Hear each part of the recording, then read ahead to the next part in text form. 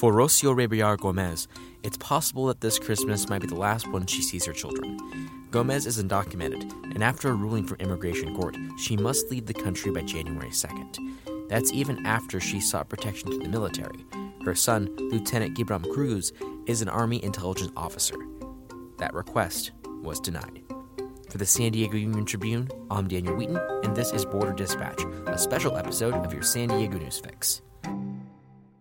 Kate Morrissey, you're part of the border team at the Union Tribune, and recently you wrote a story about a holiday that's somewhat tragic for the Cruz family. Why don't you explain what's going on?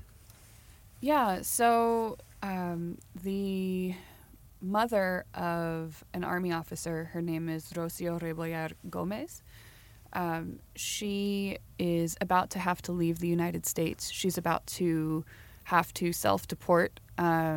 Immigration and Customs Enforcement has given her the date of January 2nd as the date that she has to leave the country. Her son is an Army officer. He was enlisted for 4 years and re-upped with his commission. She has 2 other daughters, one in college and one who has a young family in Orange County. And so they're all sort of trying to process what's happening to their mother or grandmother, and sort of, throwing a Hail Mary to the public to see if there's anything that can be done to try and keep this from happening. Rocio has been in this country for about 3 decades. Mm-hmm. She has been forced to leave it already a couple of times, and each time has come right back to her children. When her son was in high school, she was taken from their home on a Saturday morning and removed.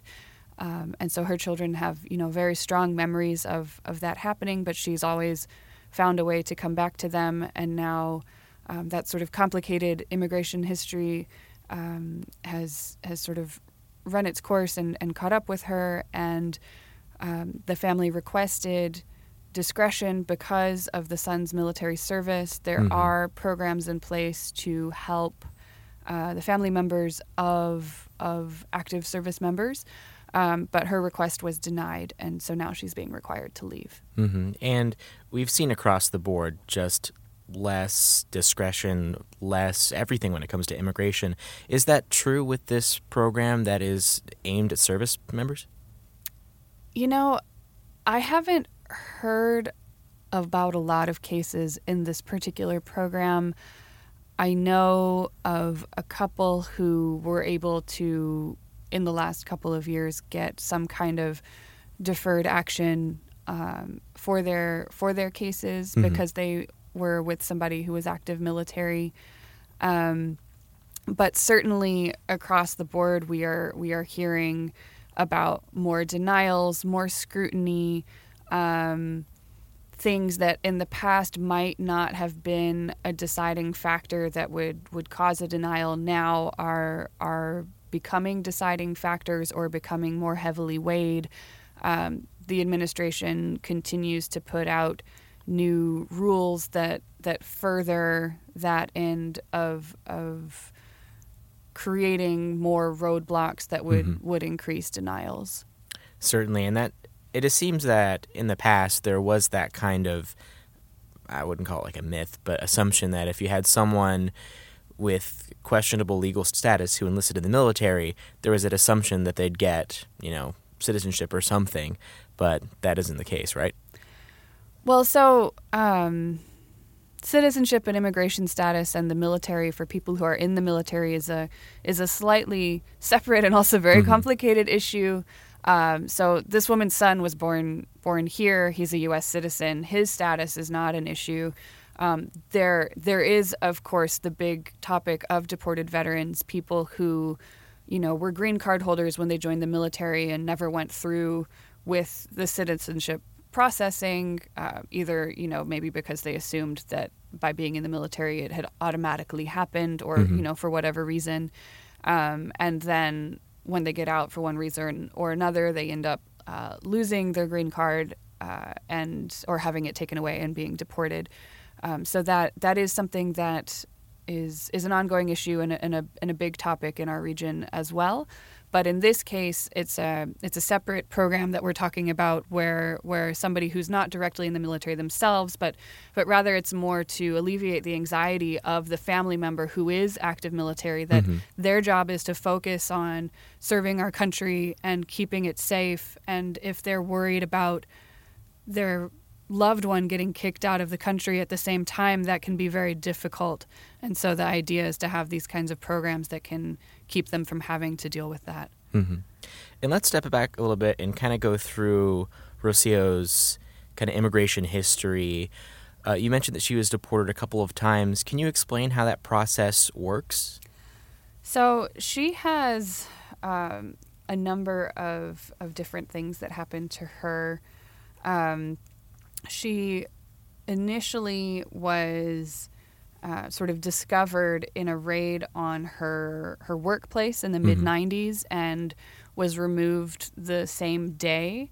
And then she came back. The records on that removal are not super clear. It sounds like it was a long time ago, and you know, sometimes these things don't get as well documented when they're in the past. But then she was picked up again in the sort of early mid-2000s. She went through a court case for several years, ended up taking what's called a voluntary departure. And that is something you can only do once, and it doesn't have the same sort of consequences that a deportation on your record has. So with a voluntary departure, you would at some point have more hope of having somebody sponsor a visa for you to be able to come back, for example. It's not going to ding you as hard as a deportation would ding you if you later try to go through that process. So she was voluntarily returned. She came back.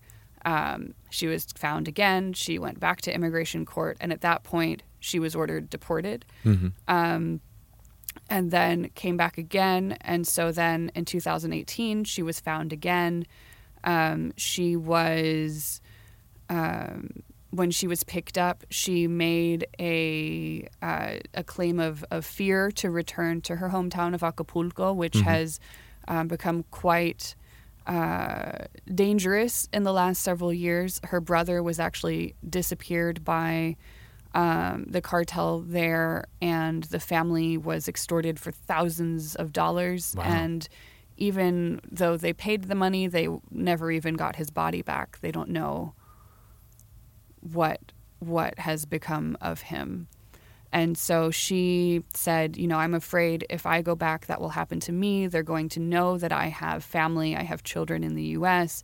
People with strong U.S. ties are often targeted because they know the money is there. And especially with her son being a member of the military, that only furthers, in her mind, this idea that she would be targeted. But because she has the prior deportation, she's not eligible for the asylum program as we think of it and as we talk about it with most of the people who are arriving at the border making claims of fear.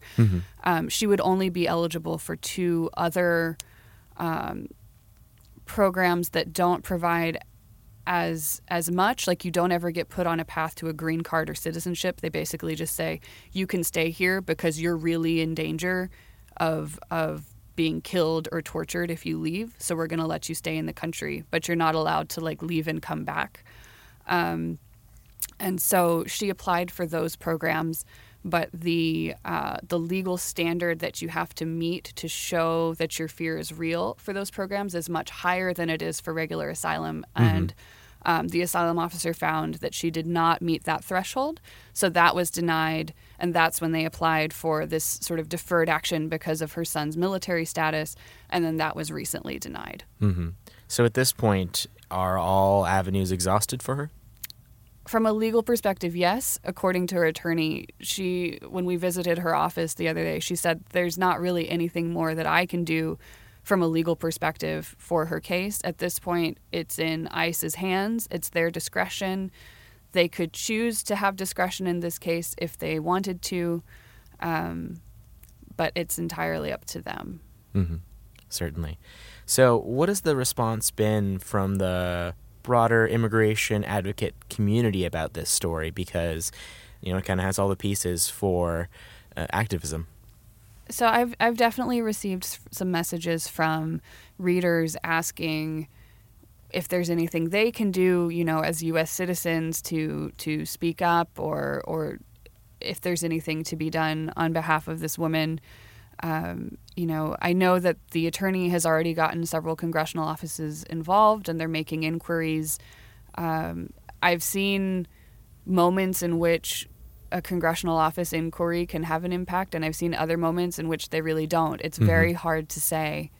I think the human element of this story is what's really grabbing people. We wrote about her story once already when her deferred action was denied. Another one of our reporters actually went with her that day to check in and find out what was going to happen with her.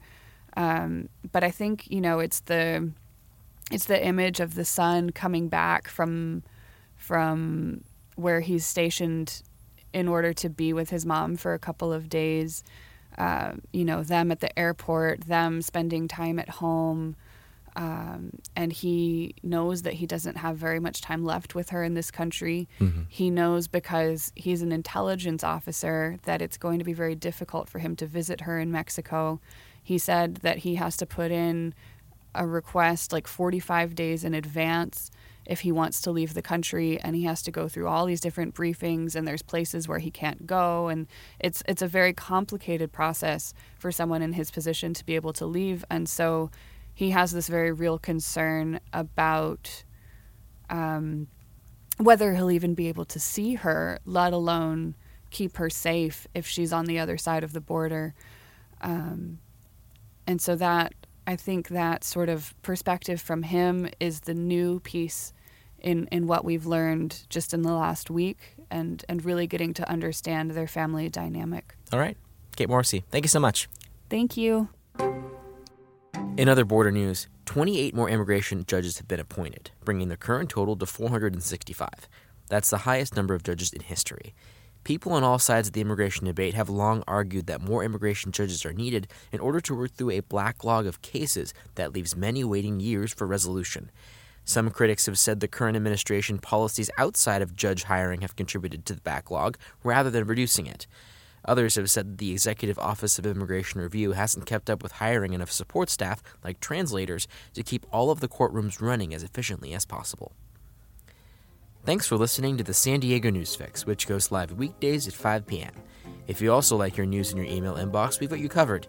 You can sign up for breaking news, top headlines, business, sports, entertainment, watchdog, caregiving, and more. We've also got boletines en español, plus emails for Pacific Magazine and a host of community newspapers. Just go to uniontrib.com/newsletters. Until next time.